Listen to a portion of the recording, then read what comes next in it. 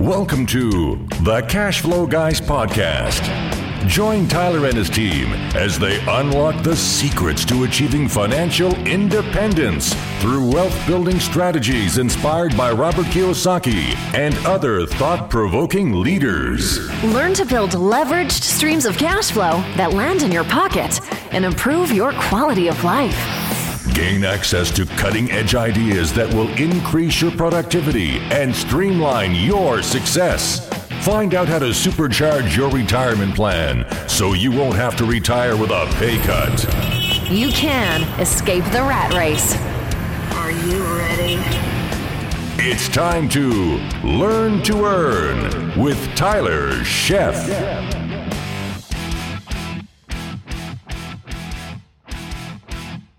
Welcome to the Cash Flow Guys podcast. It's that time again. It's Friday morning. It's bright and early. We are here with another great guest. This time I've brought in, guy's a heavy hitter. I got to tell you, I worked with him recently. We were both raising capital on an opportunity up in Alabama. Great guy. I've known Lane for a while. We actually did an interview a while back, but you know, Tyler got done playing with the technical files and it kind of got lost. So introducing back to the show for a second time, although you folks have only heard him this time, Lane Kawakawa. He is a full-time civil engineer and a real estate investor from my favorite place on earth, Honolulu, Hawaii. Now, he currently has, according to his profile, 11 single-family home portfolio, and here's the best part, he's got over 1,200 multifamily apartments and RV units under management. Lane, welcome to the show. Hey, thanks for having me, Tyler. Honolulu, man. I got to tell you, when I worked for the government for about 5 years, and my first duty station was Pearl Harbor.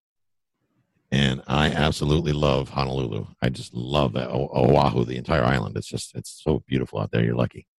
Yeah, I got to admit, still go to the day job, but when I walk through the parking lot, Diamond Head's right there, and I can see about a third of Waikiki and about a third of the island. So yeah, nobody's feeling sorry for you. Yeah. I got to say, the only thing I didn't like about Hawaii is I wish your water was a little bit warmer. Being from Florida, I'm used to bath water here. The water here gets like 90 degrees, 80 in the 80s and 90 degrees, and your water's a little cooler there out in the ocean. But otherwise, that place is paradise on earth. So I can see why you live there. Right. Definitely is a little more expensive to live here, though. That's the problem, but it's worth it at some point. Yeah, it's absolutely worth it. I've actually thought about buying a property out there, maybe a vacation rental or something, just to be able to come out there. Like old Brandon, I guess, at Bigger Pockets, he just bought a place on the Big Island, and he's hanging out in the Big Island over there. So, cool. So, you've been doing this a while. It's interesting. You're a civil engineer, which I find what I find fascinating about that, besides the fact that you're an engineer, is that I meet so many people who are engineers who wind up getting into real estate investing usually pretty early on in their engineering career. Can you kind of shed a little bit of light on that? It seems like every syndicator I know either currently is or used to be an engineer. I think I'm the only one that's not an engineer. I mean, Michael Blank is an ex-engineer. What is it about engineering that makes everybody come to real estate? Yeah, it's two things. I think the first is the obvious, right? Like, engineers are good with numbers, but this real estate stuff, it's not that hard, right? Like it's right. It's income minus expenses equal profit, and see if you can do it again and again and again. But I think the second ingredient is probably the biggest thing. And, for a lot of people with kids, trying to raise kids, it's that element of, financial pain or some kind of, scarcity of money. A lot of engineers, we sit there and we kind of toil in our heads at our jobs where it's like, geez, I'm not going to be able to buy that BMW or Mercedes at some point. I'm going to have to work at this job for the rest of my life. And, I think also engineers, at work, you can work with people, things, engineers work with a lot of numbers and things. Right. We don't get to like be like a doctor and like, heal somebody and see the benefits of that firsthand. Right. We always like, we play with our computers and like, somebody tells us what to do. And usually that somebody isn't very good with people to begin with is another engineer. So it's disheartening and, you don't make that much money. I mean, I work with a lot of doctors and lawyers, those guys, and it's kind of amazing when they kind of find me because I'm like, aren't you happy with the salary you're making? Right. I mean, Right. but yeah, the engineers have a big pain point. I can imagine. So there's so many of you in real estate investing, but it's great because it's important. And the thing what I like about working with engineers in the real estate space is that you are by default, or you're trained to be detail oriented. So, the devil's in the details, as they say. And I love the fact that working with engineers, I've got capital partners that are engineers, and I've got people like you that I've worked with in the past that are engineers, and you guys are really, really good at the details, which, full disclosure, Tyler's not so good at the details. I'm kind of a spaghetti on the wall kind of guy, but always nice to have somebody in the team or in the mix that is good at the details. So I really appreciate having that aboard. Yeah, my friend who was kind of like more of a free-spirited guy, when he was buying his house, you've got to sign a lot of disclosures, and he asked, does anybody read this? And then the gal said, yeah, these engineers read every single page of this. Exactly. Now, I when it comes to documents, I am that guy. I will sit there and read every single sentence. And if there's something on there I don't understand, I will stop dead in my tracks, and I just wear out the title companies. They're like, really, dude? Come on. You've read this, the Florida contract 20 times. Do you need to read it again? It's like, well, just sure. But there's something else you probably appreciate. They're like, engineers, they think with the numbers. They don't get emotional, and you're exactly kind of like, okay, this is what you make. This is what expenses there are. Okay, cool. Where do I sign? Right? Like, it's kind of maybe a little bit dyslexic, or like, it's very no emotion tied to it. It's like, all right, Tyler, here we go. Like, well, you're very scientific, which is cool. I mean, you do like the real estate guys say, do the math, and the math will tell you what to do. I think Robert Helm says that. And that's absolutely true. You guys sit down, you do the math, and I'm really the same way. I sit down, I do the math. If the math makes sense and the data that led to the math makes sense and it's from a reputable source, then let's go. Right. We can not pull triggers all we want. We're never going to get anywhere, but I like the fact that you're out there pulling triggers, making it happen. Speaking of which, you built your portfolio up to 12 houses, which is by itself no small feat, because 12 houses, and I've been down that road. I used to be a rehabber. 12 houses is a lot of work. And now you make a jump to apartments, and you built a healthy portfolio as a syndicator and whatnot. You got a lot of units under management. It's an impressive portfolio. Why the change? Why start in single and then switch over? Why not just maybe buy packages as single family or something? Yeah, and I think a lot of people get to this position where you're pretty good at single family homes. I mean, I started with turnkey rentals, and I kind of got good at that. I guess there's not really much to get good at, right? It's freaking turnkey rentals at the end of the day. Right, yeah. It's not that hard. But, do the math, right? Like, you spend a month or two to find a property, put it on due diligence, go through due diligence, and then, things happen and it falls out, do it all over again, go back into it. And finally you close on the property, all for what? Like $300 of cash flow. Right. In the beginning, it was cool, right? Rinse, wash, repeat, do that a few times. But then you quickly realize that it's not scalable. So I got to about, 10, and I was having like an eviction or two a year, and then 3 or 4 big issues that happened, whether like a HVAC broke or a plumbing issue, and all for what, 10 times 300 is $3,000, $3,000 passive a month, which is all right. But, that's not enough. I mean, you probably need about 10,000 to kind of make an impact on anything. So correct. That'd be 30 houses. So now you're just multiply that number by 3. So an eviction every other month and catastrophe every month. It's just not scalable. And then I just started joining different masterminds and clubs, and these guys were all kind of saying the same thing. Like, I wish they would have got out of single family homes sooner. Right? That's very interesting. Now, so as a lot of folks listen to the show, they may or may not know what a syndicator does. I don't talk a lot on my show about syndication, but because I leave that to people that come on the show, guest as yourself, to talk more about syndicates and how it works, and so they get a different perspective besides mine. That's why I have folks like yourself on the show that are experts in it. Most of my deals have been single investor to a particular asset, so we don't have to get into the syndicates because we're doing essentially smaller deals in most cases. What is it like making that initial jump? It's like, it sounds like, and although we were just working on a deal together, it sounds like on the surface to most lay people, it would sound like a ton of work. It's like, wow, you go from 12 of something to 1,200 of something. That's for the lay person. That sounds like a ton of work. So what do you say to that person? It's like, oh man, that's way too big for me. I couldn't do that.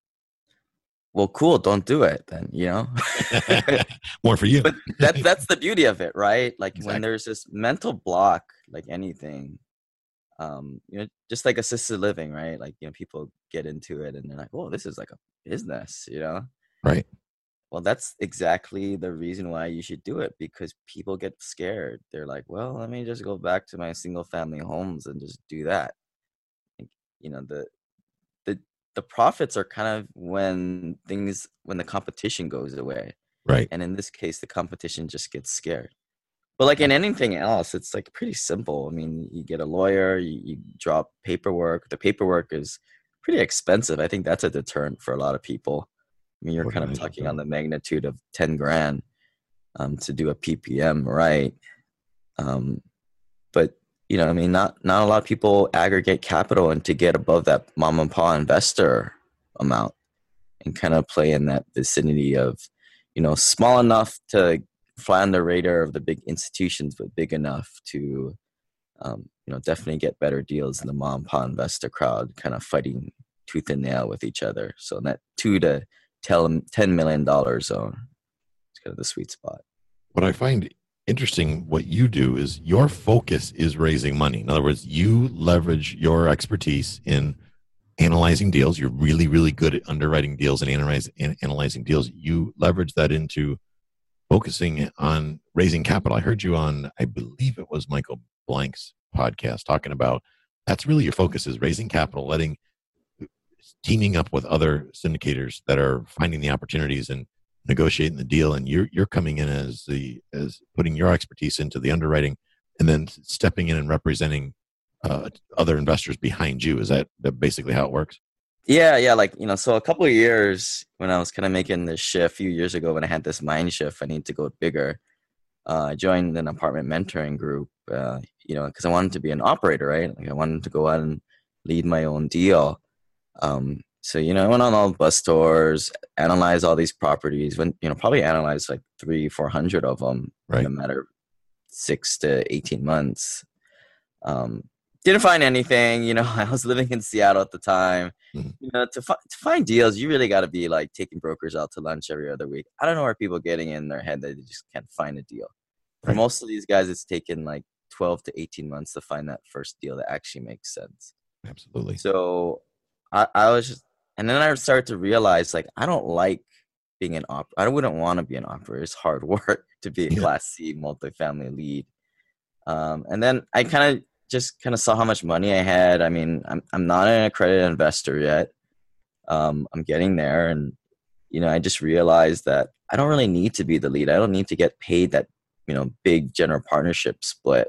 Right. So I was like, well, I'm just going to be a limited partner because I know how to analyze these deals. And, so I switched more towards, joining clubs and masterminds to get to know people. And that's really a big part of all this, trying to read the deals is, meeting the people, getting to know them for who they are, and building your network to encompass, who are the past people in their deals. Can they vet for their previous deal sponsor? Right. How did you, one thing I learned from being on calls with you and kind of being a fly on the wall as I'm growing in the learning process is you are absolutely an expert in underwriting. Did you take a course for that? Is that something that just evolved over time? What did that look like? Yeah, I mean, that kind of came out of the apartment mentoring group. There's a lot of them out there, and it just takes a while. Right. I mean, I think, you hear on podcasts, and, podcasts are great, but I stopped really listening to them a long time ago because I think I heard it from Grant Cardone. People ask him, well, what kind of books do you read? And, that character always comes up with the best answers. And he says, I don't read no damn books. I just analyze a lot of properties. And he is right. Stop listening to podcasts, stop reading books, and just, go and analyze 500 deals. Yeah. Because after that, you're going to get a sense of, how to see the numbers, but actually what's out there in the marketplace, which is kind of changing. I mean, things, they slowly move towards one area. What I find interesting is, you're absolutely right, I can't argue with you, is that the people do spend a lot of time tied up in the I don't know. And they'll freeze because of the I don't know, which is, I guess, great, because when you're a syndicator, that's outstanding, because that's your ideal client, right? They're not going to take the action without you because they're terrified to jump into the space. But I like that. Get out there and do. And you're right. I don't feel that the mathematics involved in putting together a real estate deal are rocket science. I mean, it's basic addition, subtraction, multiplication, division. It's not, we're talking about advanced math here. It really, the numbers work or they don't work. And if they don't work, there's really only two things you can do. You can change the price or change the terms. But you can't change what's already happened.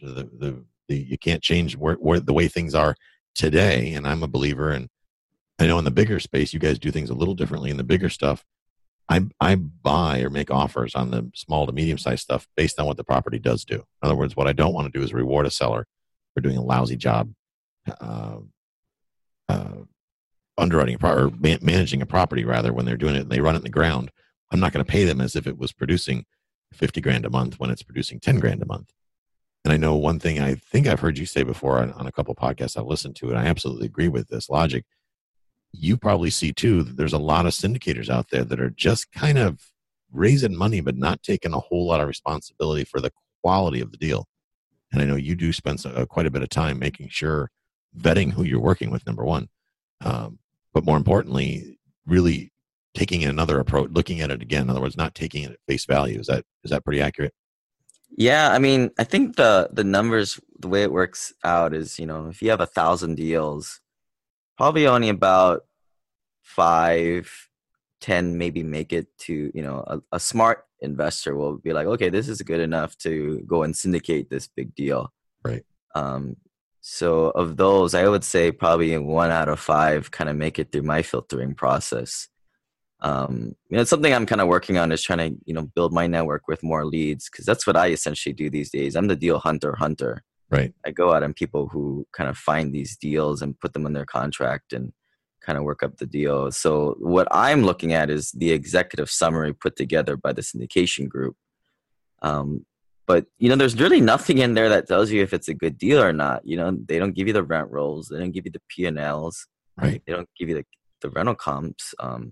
They give you this garbage about what the last thing sold for. But, this is all based on NOI. So what the heck does that have to do with anything? It doesn't. And then there's those fancy marketing pages with hey, this is what the state of Georgia is doing in the last 5 years. It's okay, there's Kentucky Fried Chicken and Walmart. It's nice, I guess, but that's useless, right? Absolutely. The P&Ls and rent rolls, that's a big part of it, and it's not even given to you. And then it's digging into the details, what are the assumptions that were used? Was it 2% rent increases? Was it 3 or was it 5? Right. What was the reversion cap rate? That kind of stuff can make 100% in 5-year deal go to 150% return in 5 years, or the other way. That's a big difference. Absolutely. And as a limited partner, most investors investing in limited partnerships, especially a lot of the accredited guys, I would say a good 80% don't know how to really analyze the deal. I mean, they probably have single family homes themselves and understand the numbers, but sure. I doubt that they've analyzed more than 50 or 100 of these deals the right way. So I like what you say. It really comes down to getting up there, rolling up your sleeves, looking at where the data originated from. In other words, the assumptions. Because at the end of the day, all investing is to some degree, has some degree of speculation in it. That's just reality. I know you see, and I see this as well out there in the space, is this, pro forma cap rate. It's well, based on completely guessing, we think that it might do this. If this happens on a sunny day and it doesn't rain and the clouds don't come over that day, then it might produce this. So looking at that, you're tying back to, okay, what are the assumptions? Like you said, if they're assuming a 10% annual rent increase, well, that equals an empty building after year one, right? Because everybody's going to bail out. If you start raising rents that high, that quick, you're going to scare away all your tenants, which frankly, sometimes a strategy on purpose. If you need to empty a building, that's one way to do it. But when they're looking at more conservative, when you see more conservative things like maybe a 2% increase or a 3% increase annually, is there a sweet spot that you're looking for that makes sense, or is it more market driven, or what are your thoughts on that? Well, traditionally, like, you try and use like a 2 to 3% rent increase per year on something. But that's just one space in the spreadsheet. There's probably about a dozen things you can kind of play with, and and it's kind of messed up because everybody knows what investors want. They want the 80 to 100% return in 5 years, or that's 17 to 20% IRR. So it's just starting from there and just tweaking the numbers to get that. It's call it right or wrong. That's what everybody else is doing. So as a syndicator, you kind of have to do that too. Right. So I mean, here's a story from the past that I had 2 deals out, and one deal was put out at this number, and then I had another deal that I was kind of came out after, and I felt like that deal was definitely a stronger deal, but we underwrote it. We did the initial assumptions a little more conservatively, so it wasn't showing as good. And I was like, shoot, like this one's a better deal. Like, right. So had to play with some cells on the spreadsheet to get what we wanted. Tweaking those numbers, right? And it's not good, but like it's frustrating when everybody else is doing it and they're just blowing up the spreadsheet to get God knows what. And what it really is as a syndicator, you're just kind of kicking the can down the road, and you're trying to, you just blame it on the economy, if you don't hit your numbers. That's kind of scary. Yeah, it's kind of scary. And not to deter people from going down that way, but just know that this is where the people thing has to come into effect in the track record. Well, absolutely, because I see some deals that are getting. I'm looking. I focus a lot on closings in certain markets, and I'm watching to see what's. Not that I'm looking for comparable sales or whatnot, but I'm curious to see the psychology behind a lot of these deals. So I watch them do the cap raise on it, and I see it close, and I know what the kind of returns they're offering and what they're projecting things to be. And in a lot of cases, I'm seeing things that there's no way that'll perform like that. It's just not possible unless some sort of divine intervention comes in. It doesn't make sense. Yet people will blindly invest in it. The syndicators, like you said, are blowing up the spreadsheet, and that's concerning. I'm concerned for what happens down the road when we have shifts in the economy. How's that going to play out? Yeah, and these guys are super confident about it. I'm like, you guys do what, like 6% rent increase per year and 95% occupancy, and it's like this is how you guys do it. And like the guy is like a lot older. He seems to have a very professional profile picture up. Right. And he's like, yeah, that's how we do it. Okie dokie. I'm like, okay, interesting. And then I go look him up later. No one has ever heard of the guy. And then come to find out the guy has never done a deal. He doesn't even own single family homes. Oh, no. Like, okay. Oh, no. That's what people are teaching these days. Yeah, well, there's a lot of that going on. It seems like lately there's been a new boon of apartment type trainings out there. I've seen everybody's popping up with a big apartment, the big commercial apartment boot camps and 50,000 this and 100,000 that. So I guess that's going to take a lot of people coming out of it now with wanting to take the shortcuts, because even if the educator's really, really good, I know for a fact, because I've talked to people. Rod Cleef, a buddy of mine, he's a great guy. He has a great training program, but I know people that have come out of there and they're not listening to him. They're not, because I think the psychology behind it is, well, I showed up, I bought the book, therefore I know enough, and I'm just going to run out there half-cocked and not really pay attention to what's in it, so to speak, which is a little scary, but what can you do? Yeah, and it's a very fragmented kind of product. I mean, no deal is the like. And people ask like, well, how is this to the last one? It's like, well, it's different market and just different everything. It's hard. Absolutely. And when you see enough of these things, I think that's the main thing, is just start taking pitches on this stuff and just seeing that, they're all a little different, but once you get the hang of it, it's simple. It gets to be second nature. Let's talk about my favorite topic in the world. It's time. You work full time, and I'm sure you got a little bit of surfing going on if you're in Hawaii, right? You take time out to go surfing, don't you? Well, I've only been to the beach a couple times since I moved back, 7-8 months ago. So that's for me. That's just. I probably need to start doing that more. Yeah, you do. I mean, why? You're in Hawaii, dude. Come on. Jeez. But anyway, so working full time, syndicating on the side, right? Or which you make a big impact. I mean, you've got your own podcast that's doing quite well. You got a big following. How do you manage your time? I mean, how do you handle all that? Do you spend a lot of time with the syndicates, or do you just rely on the resources of others in the deal, or how's that work? I think I've always just been very good at managing the time that I do have. I call it you go to work, and I've been lucky enough to kind of been able to take easier jobs. I used to work in private, and then I worked for the government, and still work for the government. So I do my job, I get my work done, but then there's this other time when I come home because I'm not totally drained. I don't have a commute. But it's just like, what are you gonna do when you come home? Like watch Netflix or spend 2-3 hours on doing this other stuff? Right. I think that's like, I do that every day. Like right now, I come home and I work till like midnight every single night, and I work 8 hours on this stuff on the weekends, on Saturday and Sunday, and it's probably not sustainable, and I don't recommend it for everybody. But at some point, I'm gonna pull the pin on the job and do this full time. But that's how you got to start that flywheel, I think, in the beginning. I agree.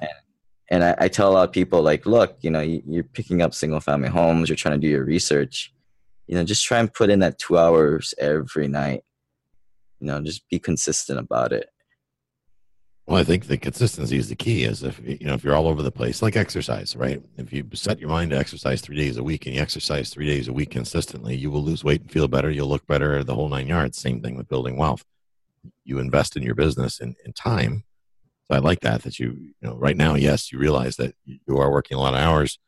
However, it's not that there's no end in sight. It's a temporary thing to get to a certain place to where you can pull the trigger, exit the job type of thing, and then move on to bigger and better things doing your own time. So with that, when you do it, when you're just strictly raising the money in a deal, once it closes, is there much for you to do as you're in your role in most cases from what you've seen, or is that pretty much it, just maintaining the relationship with the investor until they exit the property? What's that look like? I mean, the one of the big things is kind of like the communications, and it's I think a lot of people don't do a very good job of like staying up on top of the deal in terms of like just communicating and being transparent what's happening out there with the deal.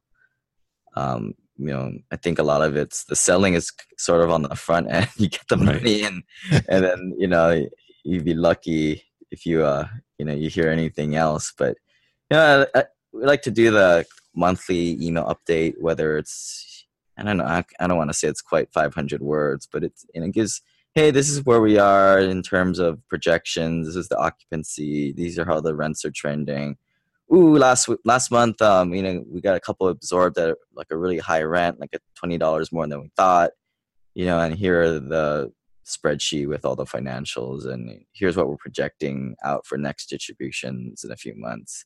That's kind of like the flavor of kind of what goes into a monthly update, and those monthly updates sneak up on you quick. Yeah, they tend to, right? It's like a podcast episode. It's like, oh, I got to record an episode. Another one. Sometimes I think, I always tell myself when I give it people, I go to PodFest and a lot of the PodFest conventions, I speak at them and whatnot. When I go there, people always ask me advice. They say, what's your best advice? I always tell them the same thing. Make sure you bucket your episodes, right? Of course, I'm the guy that means well. It's actually on my calendar as a time block. Does it ever happen? No, this episode will probably be aired next week because bucket's running thin, right?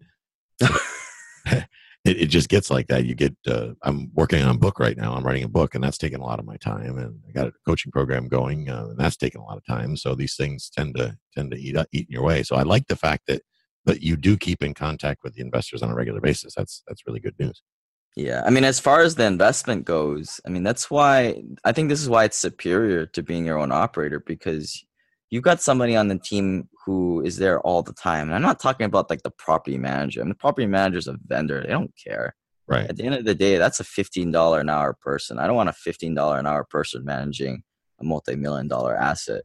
I mean, I want somebody who is in the equity team, in the general partnership, has skin in the game. Right. Who's boots on the ground. I think that's a big thing that I look for, because I mean, that's what, when I was in my group, that's what a lot of people looked for in the first place. They don't care where the deal is. They first question is always, who's going to be boots on the ground? Right. Where do they live? Yeah. And what's their background? What's their track record? Are they going to be able to do these things? That's all good stuff. I like that. Right. And, granted, like they don't really need to have that much experience as long as somebody else in the general partnership does. But as long as I think there's a peace of mind in knowing that somebody's there and, that they can kind of report back. I mean, it's not rocket science, this stuff. That's true. But, they don't need to be the smartest guy in the group, but they report back to the team and they can respond quickly. When you kind of an off topic, but on topic question, and I kind of want to wrap up with this one. This is, I think, a good one. You talk about reversing the pyramid of traditional investing. Can you touch on that? Yeah, I think, when I was, working at a day, when I still do, but like, when I was kind of young and they kind of tried to brainwash you and they bring the 401k guy in from the big brokerage house, they come in and they're like, oh, you start out, you got to go with this something 500 index fund because it's mostly stocks and less bonds because you guys are young, you guys need to go out and take the risks and you got time on your side, all this same stuff they always say. But right. I think it's the complete opposite. I think in the beginning you need to be going after the more stable assets, like the single family home. That's like the fundamental. Go get that, get a few of them to start out with, get that cash flow going so you can build the cash flow base, get to $1,000 or a few $1,000s a month, then go after bigger things, more riskier things like developments. One of the biggest mistakes I see from newbies is they get this shiny object syndrome and they're like, oh, I'm going to go flip houses. And I'm like, okay, there's no cash flow on that. Yeah, it's bigger potentially ROI, but first of all, you don't even know what you're doing. You don't even have a good network to support you. Right.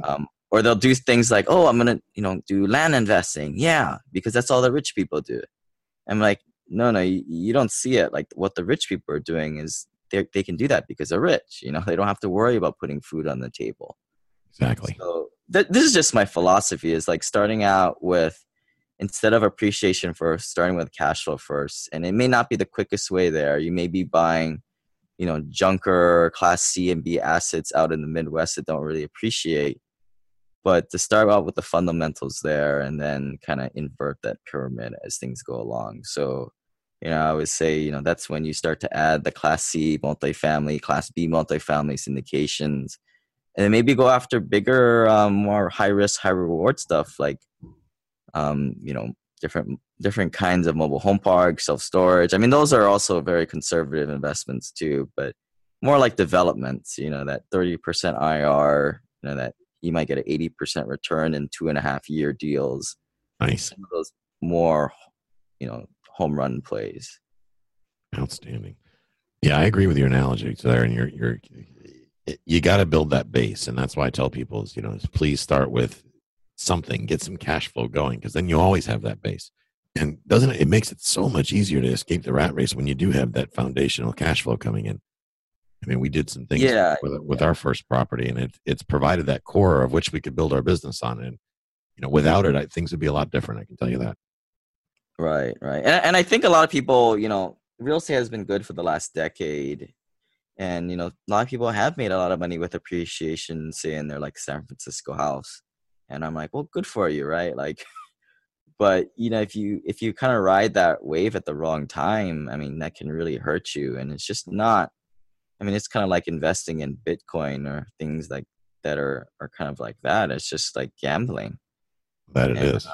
I think also cash flow also kind of changes your mindset a little bit. It makes you more abundance mindset.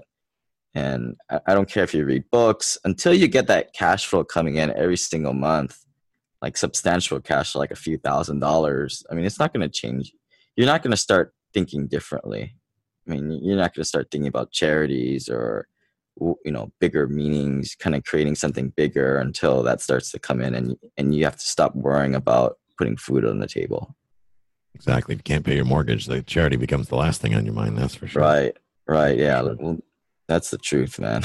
Amen there. So, Leighton, what's the best way? If somebody wants to talk to you about potentially investing, how do they reach out to you? What's the best way to reach you? Yeah, the best way is, come to my website, simplepassivecashflow.com. Check out the podcast too. And then, shoot me an email, lane@simplepassivecashflow.com. Always looking to connect with people and, people who are definitely, willing to put in the work. I'll put in time and, kind of hear your situation and point you in the right direction. Probably be pretty much the same that you tell them every day. Absolutely. But it seems like the right way to go. It does. It absolutely does. And I got to say, what I love about what we do, aside from the real estate, but being podcasters, is the ability to have an influence on other people's lives in a positive way. I dig that. And sometimes people ask me from the show, they write in and go, dude, why do you have your quote unquote competition on the show? It's like, well, first of all, I don't have competition because we live in an abundance mindset. And what I do realize is that people have different personalities. There are some people they may not gel with my personality. There are some people that may not gel with yours, for example. And by leveraging what we have to offer to both audiences, we can help a greater number of people. It's not about what Tyler does or what Lane does or who's better or who's worse or anything like that. We think, ladies and gentlemen, in abundance. And what you will see that more prevalent, I believe, in the larger assets, the abundance mindset as compared to the single family where it's like, it's mine, right? Right. Yeah. And I commend you for that because, not all podcasters are like that. There's definitely some that are kind of just play with themselves and they keep doing single family homes. And there's a reason because nobody wants to work with them. Exactly. They're a challenge. Yeah. They're a pain to work with. Nobody likes them. They're like, they're scarcity mindset. Exactly. And I think at the end of the day, I think the best thing about doing this podcasting thing is you meet cool people. And you build actually pretty good friends because, most times I'm in W-2 world. I talk about this stuff. They look at me cross-eyed and oh yeah, and it's kind of lonely. like there's what's wrong with you, dude? You're just weird. Why can't you go out and have a beer with the rest of us? Well, because I'm busy raising money for a multi-million-dollar deal that'll pay me for the rest of my life. But never mind. Yeah. I'll go have the cocktail anyway. Anything you want to say before we wrap up, Lane? No. I'll have you on and we'll try and tell your side of the story. I think a lot of times you don't really get to hear that on my podcast. We'll definitely try and dig into your story a little bit. But yeah, thanks for having me. Oh, always a pleasure. I'm sorry that we lost your file the first time. We had that damaged file, but we were able to reconnect. That's cool. And ladies and gentlemen, the story goes, so we reunite on a conference call about an investment deal where we're both raising money for it. And then it hit me after the call. I'm like, I forgot about that episode. And so I sent him an email after the call going, dude, forgot about that episode. Let's get back and get that finished. So I appreciate you taking the time to come out of your busy day and add value to my audience. I definitely appreciate that. Ladies and gentlemen, we're going to wrap there. I will put Lane's contact information that he gave you down in the show notes so you'll be able to access that. Reach out to him, get on the phone with him, schedule some time. Bend his ear a little bit, and if there's something where there can be a mutual value exchange, get to know each other, build a relationship. If nothing else, I guarantee you will learn something from Lane. I know I have, and I continue to do so. With that, folks, we're going to wrap it. As always, if you are not a member of our Facebook group, head on over to cashflowguys.com/group, cashflowguys.com/group. It takes you right over to the Cashflow Guys group on Facebook. We got a lot of folks in there asking good questions, getting good answers. So please feel free to go over there and join. It's absolutely free. And I'm going to leave it right there. I want you to make sure this week you are focused on learning to earn and making sure that you are focused on doing at least one thing to get out of the rat race in your near future. Have a great week. This concludes today's episode. You don't have to wait till the next episode to learn to earn. Head over to cashflowguys.com and contact Tyler and his team for more powerful tips and ideas so you can start generating multiple streams of income and escape the rat race.